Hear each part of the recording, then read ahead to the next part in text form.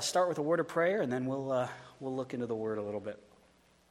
Dear gracious Father, we thank you so much for your Son. We thank you so much for your love, your mercy, for your sovereign intervention in our life, your sovereign working in our life. And we ask that as we look into your word this morning, that you would be honored and glorified by everything that is said, everything that's thought, everything that's done. I pray that we would think of this text correctly and that we would walk away saying it was good to hear from God's word this morning. And so we just ask that as we think of this text and we think about the things that are found here, you would be honored and glorified. I just thank you for all of my brothers and sisters, fellow saints, and just thank you for how you're working in each of their lives that would bring them to this moment as we get a chance to see how you are working in each person's life. We thank you and love you in your Son's name. Amen. So recently I was looking at a poll on Americans' perception of April Fool's Day. I don't know how many of you love April Fool's Day. If you don't, you are definitely in the majority. There are 59% of Americans do not like April Fool's Day. It's also kind of interesting that 50% of people don't like pranks being played on them, so that may add to the fact that they don't like April Fool's Day. I know I like April Fool's Day, but I've heard of a couple stories of April Fool's Day gone bad. Like, for example, I heard about a group of people that wanted to play an innocent prank on their boss on April Fool's Day. And so what they did was they filled his office with balloons. Very harmless, actually, if you think about it. Well, they didn't know that the boss had a terrible allergic reaction to latex. And so when he opened the door and all these balloons came out, it sent him to the hospital. Now, we're not here talking about April Fool's Day or goofing around, and we normally think of fools as those who goof around and do actions that they don't think about what they're doing. But biblically, when we talk about a fool, we're not talking about somebody who pulls a prank on April Fool's Day or somebody that just does something without thinking, and they're just doing something innocent, but it's just not thinking. They're not thinking through. When we're talking about a fool biblically, we're talking of one who views themselves as being righteous. They're self-righteous. We've seen from the book of Proverbs that a fool is someone who enjoys sinning, someone who is rebellious towards God, who displays their folly, that influences other people to be foolish. They deceive themselves. They spew out their foolishness. There's even remember that passage where it talks about how they're nourished by their folly. It seems like they need to do something sinful. They're stubborn, they're dangerous, they're pugnacious. They seek to justify their own sin instead of repentance. They're arrogant. They think sin is a laughing matter. They're disobedient to parents. They're unteachable, and they possibly can be tyrannical. And as we talked about last week, we are surrounded in a world of fools. Right? There are foolish people all around us. In fact, it's even possible that there's someone that's foolish right now, but we, from the outside, may say, well, that person looks rather wise, right? It's possible for us to think of somebody being wise, but they're really foolish, because when we think of foolishness, we're thinking of this sinfulness. We're thinking of this one that's rebellious against God's word. Regardless, we live in a world full of fools. And this creates a lot of problems for us. And Solomon enumerates these problems for us in Proverbs 26. Last week we saw the problem of acting like a fool. What does it do? Today we're going to talk about the problem of correcting a fool, of how do we talk to fools. And to be honest, we don't have enough time to discuss this subject. But we're going to look into at least what Solomon has to say in these three verses in Proverbs 26. We're going to be in verses 3 through 5 on how do we correct fools, how do we talk to them. And one of the things that we're going to see is that there's a real problem in just communicating with these people. There's a real problem in trying to talk to these people. And really what needs to happen is we need to be walking by the power of the Spirit before we even talk to a fool. We need to be biblically minded before we talk to a fool.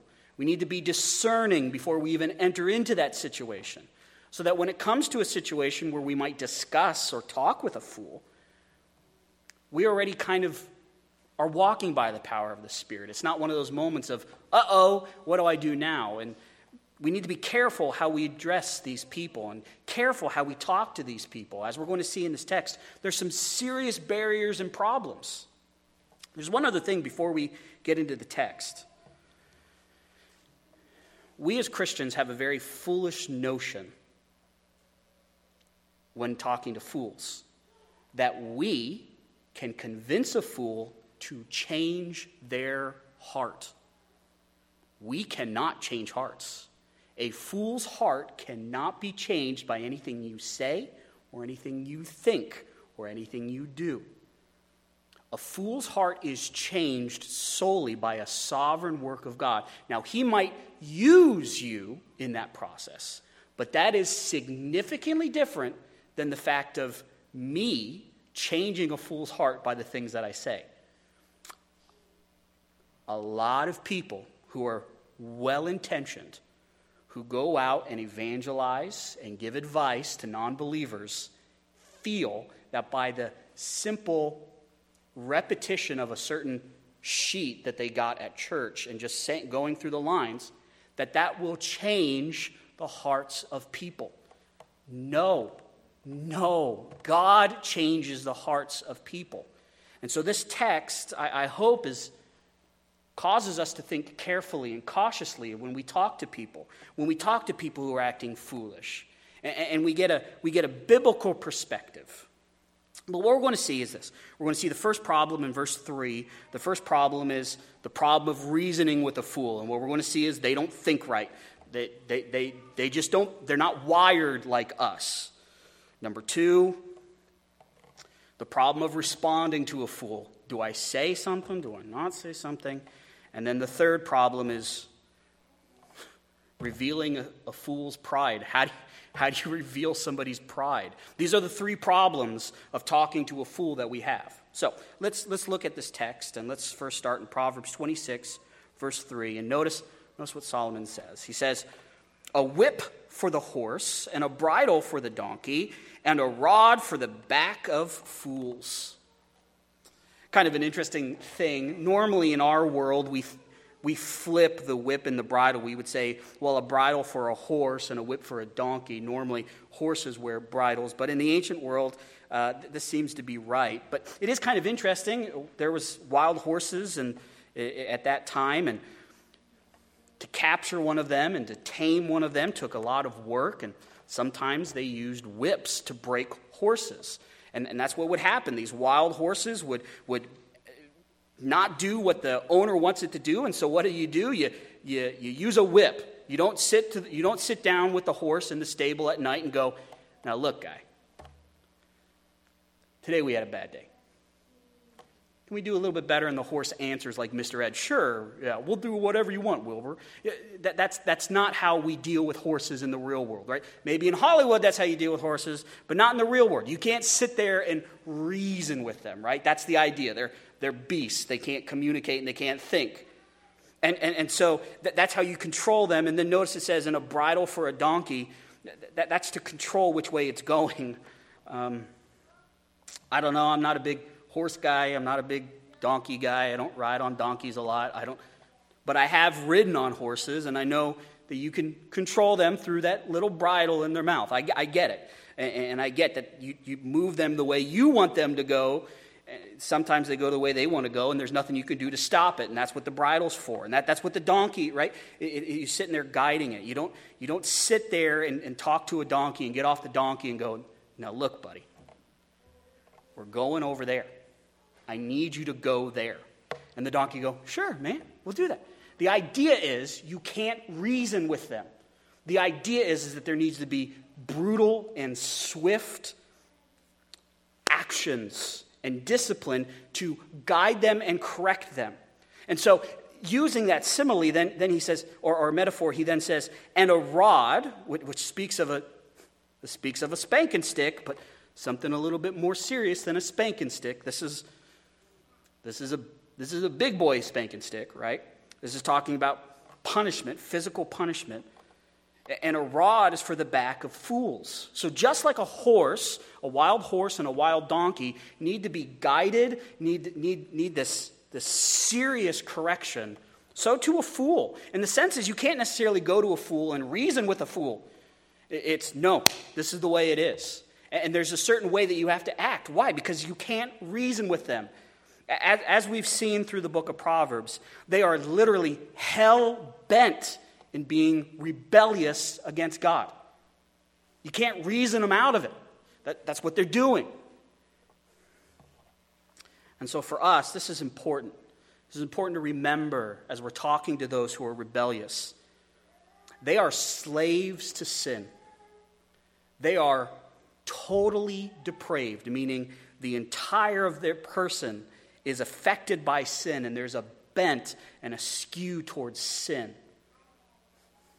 And there's nothing you can say, there's nothing you can do that will convince them otherwise. It is required that God works in their heart. Yesterday we were talking about this in the men's Bible study in John, of this idea that Jesus is talking to these people. They're listening to Jesus, they're seeing the miracles of Jesus. And Jesus says, you are unable to hear my word and to listen. You're incapable of listening to these things.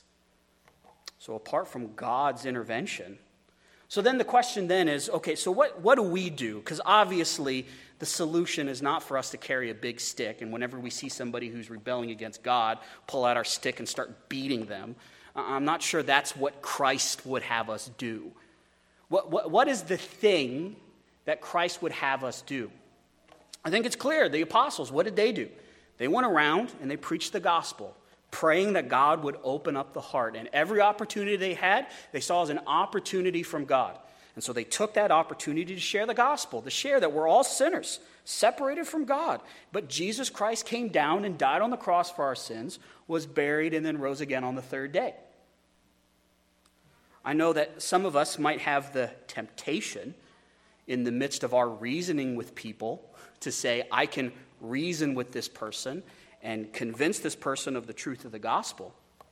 Maybe the Lord might use some of your reasoning, and we'll talk about later about how we answer a fool. But just know this, it is also possible that just simply sharing the gospel is enough, and that God will use his word in his way to do things that you are incapable of doing, right? For example, just turn with me to the book of Hebrews, Hebrews chapter 4.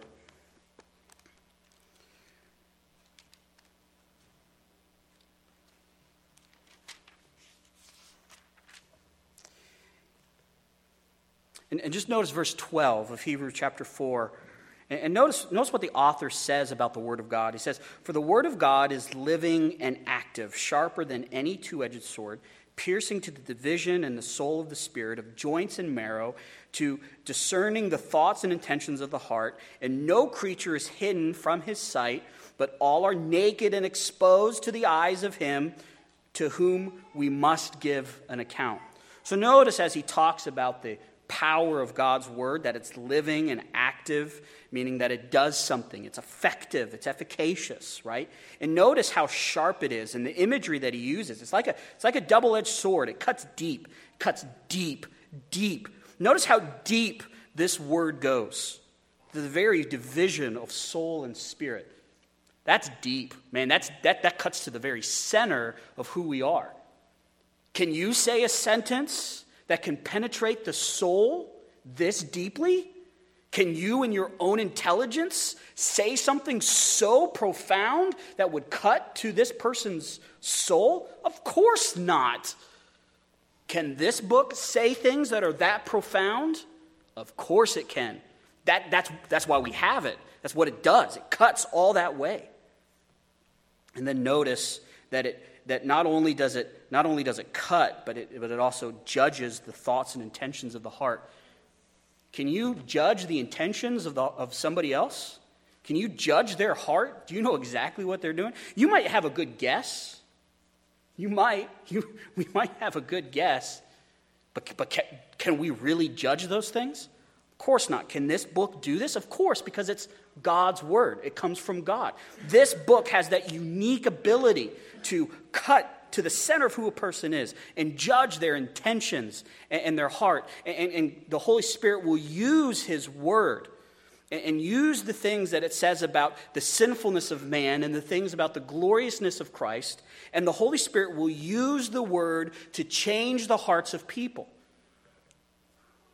So in a sense, we can reason. I think it is good for us to be winsome when we're talking to those about the gospel. And if they ask for, why do you believe what you believe, we should have a good answer. But be cautious. Don't waste your time arguing. Give them the word. It's kind of like there once was a famous preacher who said, do I have to sit here and talk about how ferocious a tiger is, or do I just have to open up the cage? And in a sense, that's kind of the sense here. Sometimes you can't reason with a fool. They don't think spiritually. Their mind is skewed by sin, and God's word can do what we cannot do. I also want to say this. Even when we talk about this type of severe, swift, decisive discipline that's being talked about here, this decisive action, we also need to remember this, that any time that we are in the position of discipline or rebuking someone, that the goal of any of our actions is for someone's repentance. So I can see a situation where there's a believer who's walking by the flesh and is caught up with this foolishness. And you could sit there and reason and show Bible verse after Bible verse after Bible verse. And they're just captured. They're in this foolish haze. And I even know that there's times where you can get incredibly frustrated. And you act out of that frustration. And you start saying, well, I'm going to show them next time I talk to them. We need to remember that anytime we talk to somebody, it must be the truth spoken in a loving way. And our goal must always be that they repent, that they walk with the Lord Jesus Christ. If I don't have love when I'm talking to somebody, my words are nothing. They mean nothing. They accomplish nothing. So as a believer, I must be walking by the power of the Spirit, desiring to see them grow in the Lord Jesus Christ. Now, notice the second problem that's found in the next verse, verse 4. It says, answer a fool according to his folly, lest you be like him. Just to show you something, then read the next verse. Answer a fool according to his folly, lest he be wise in his own eyes. There are some who are foolish. They will look at this passage, ironically, and they will go, see, there's a contradiction in the Bible, and I don't have to listen to it. Isn't that ironic that God would take these passages and put them together, and that fools would use this to try to discredit God's word? There's a couple problems with saying that this is a contradiction. Number one, we're dealing with the book of Proverbs. These are principles. Even though there is a sense of a command, it is still a principle. Which means sometimes in life, you operate by competing principles, and you determine which principle is better to use here or here. It's not a contradiction. This is a book on principles and how to be wise and thinking through things. Then when you think about the context of verse 3 about you can't reason with a fool, but you do have to answer him. And then saying, well, okay, answer a fool according to his folly. Don't answer a fool according to his folly. You can easily then go, well, this is a difficult thing. So if anybody tries to bring this up and say, look, here's a contradiction, I would easily just point to the fact that this is a principle. Very clearly, too, one other thing that I hope to show you is it's not necessarily that he's giving these two competing principles, even though they may say don't answer and answer. But notice that at the end of verse 4, it says, lest you be like him. So there's a time to not answer a fool unless you're like him. And then notice in verse 5, answer a fool unless he is wise. He might become wise in his situation. So it also could speak in the manner in which we answer a fool, right? It's a manner, the intention, far from a contradiction. But we see this principle played out several times in the Bible, in the Old Testament, the New Testament. For example, you don't have to turn here, but Ecclesiastes 3:7 tells us that there's a time to be silent and there's a time to speak. Okay, that's fine. We get that. And this is definitely saying that. There's a time to speak and there's a time to be silent. And for us, as the reader who's contemplating how do I live a wise life in this world, it is for us to spend time in God's Word. It's for us to be walking by the Spirit. It's for us to be asking God for discernment, to know the difference of when I do answer and when I don't answer, right? But let's look at verse 4, because this is a problem, responding to a fool. So notice what it says. It says, do not answer a fool, and it says, according to his folly. This according to his folly could mean a couple things. It could mean a mixture of stuff. Just, I guess it depends on the situation. But when you answer a fool according to his folly, it may mean that you're agreeing with his ideas, and you're promoting his ideas and his presuppositions. And so a fool will say something, and you'll go, yeah, no, that's right, even when it's against God's word. Now, this might not, you might go, well, I don't do that. The church has never done that. The church has never affirmed something that's been against God's word. Wrong. That happens all the time. In fact, I would even contest that that's happened to us this past week. That there have been times where we have agreed with a fool, not according to God's word, but according to the fool himself.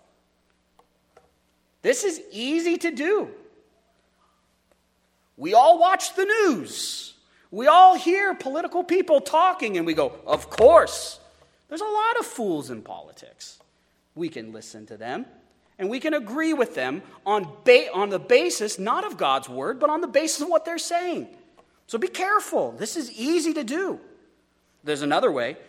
We could talk to them in such a way that actually honors the fool.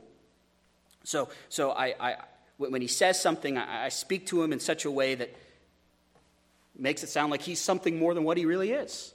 Don't do that. Or we could speak in the same way that the fool speaks.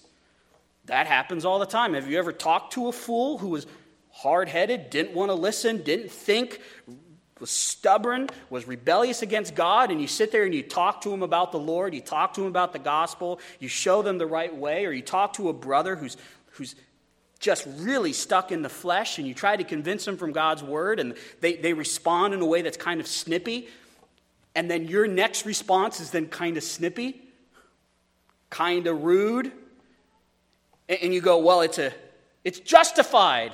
I'm trying to win them for the Lord. Be cautious. Be cautious. That's not the way we're supposed to talk to people. That's not the way we're supposed to answer people, especially a fool.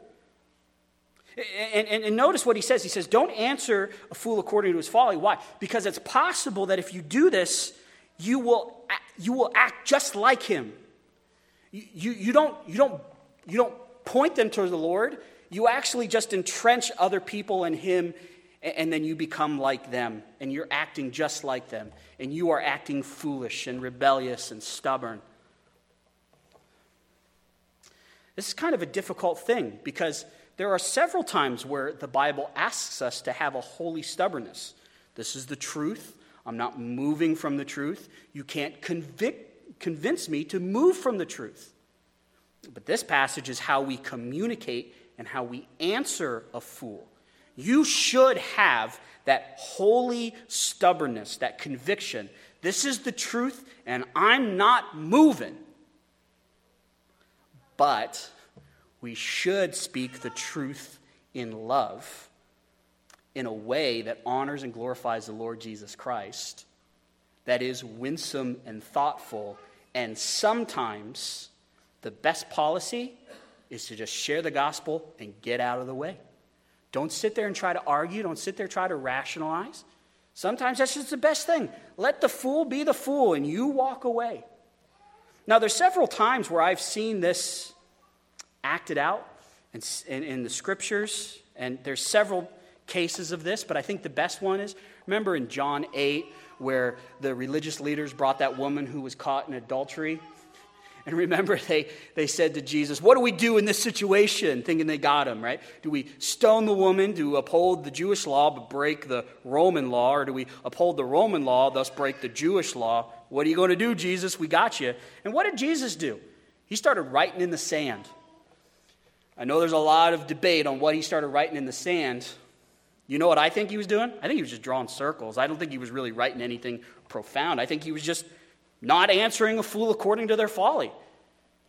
And they ended up leaving, right? And I think that's a great example of that. I'm not going to answer you according to your folliness. I'm not going to substantiate your foolish misreading of the Scripture and using this woman and her sin to justify your own sin. I'm not going to do that. I'm not even going to play the game. We're not even playing by the same game. I'm not going to answer. I'm not going to talk.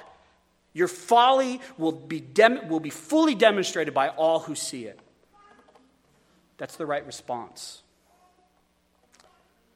We also must be really careful before we move on to the next text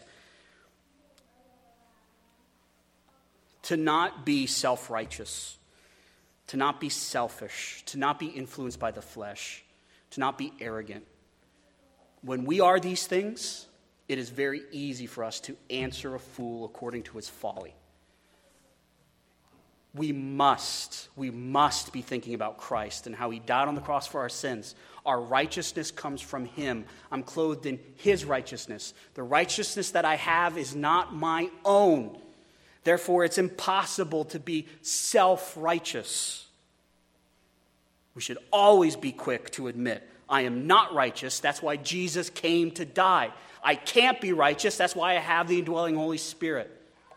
And it's only through the Holy Spirit that I can do things that are righteous. Now notice the next verse in verse 5. It says, answer a fool according to his folly. This could not mean answer the fool in a way that is foolish, but it probably here most likely refers to pointing out the folly of the fool. Think of Paul and numerous times in the book of 1st and 2nd Corinthians. He uses some of the arguments of some of his those who are speaking against him, and he uses their argument in a way to show their foolishness. And so there's this sense of, I can take maybe not answer the same way that a fool talks to me, but I can use their foolishness to demonstrate how foolish they are. And notice that's really what he has in mind, because notice the next part of it says, lest he be wise in his own eyes. The idea is not that I'm changing a person's heart, because I can't do that. But I should answer a fool according to his folly so that he doesn't become even more self-righteous. He doesn't become even more arrogant, even more rebellious. How do I do that? How do we do that? Do we just have to bone up on our logical arguments and philosophy? Is that how we do this? Of course not. It has to go to the Word. How do I answer a fool according to his folly? Take him back to the book and say, look, this is what the book says.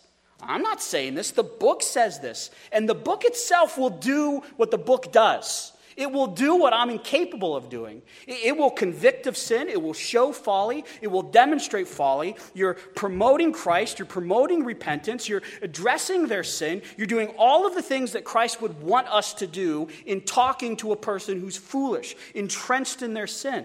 That's what you're doing. You're taking them back to the book. And so, thus, the Bible then reveals the fool's pride.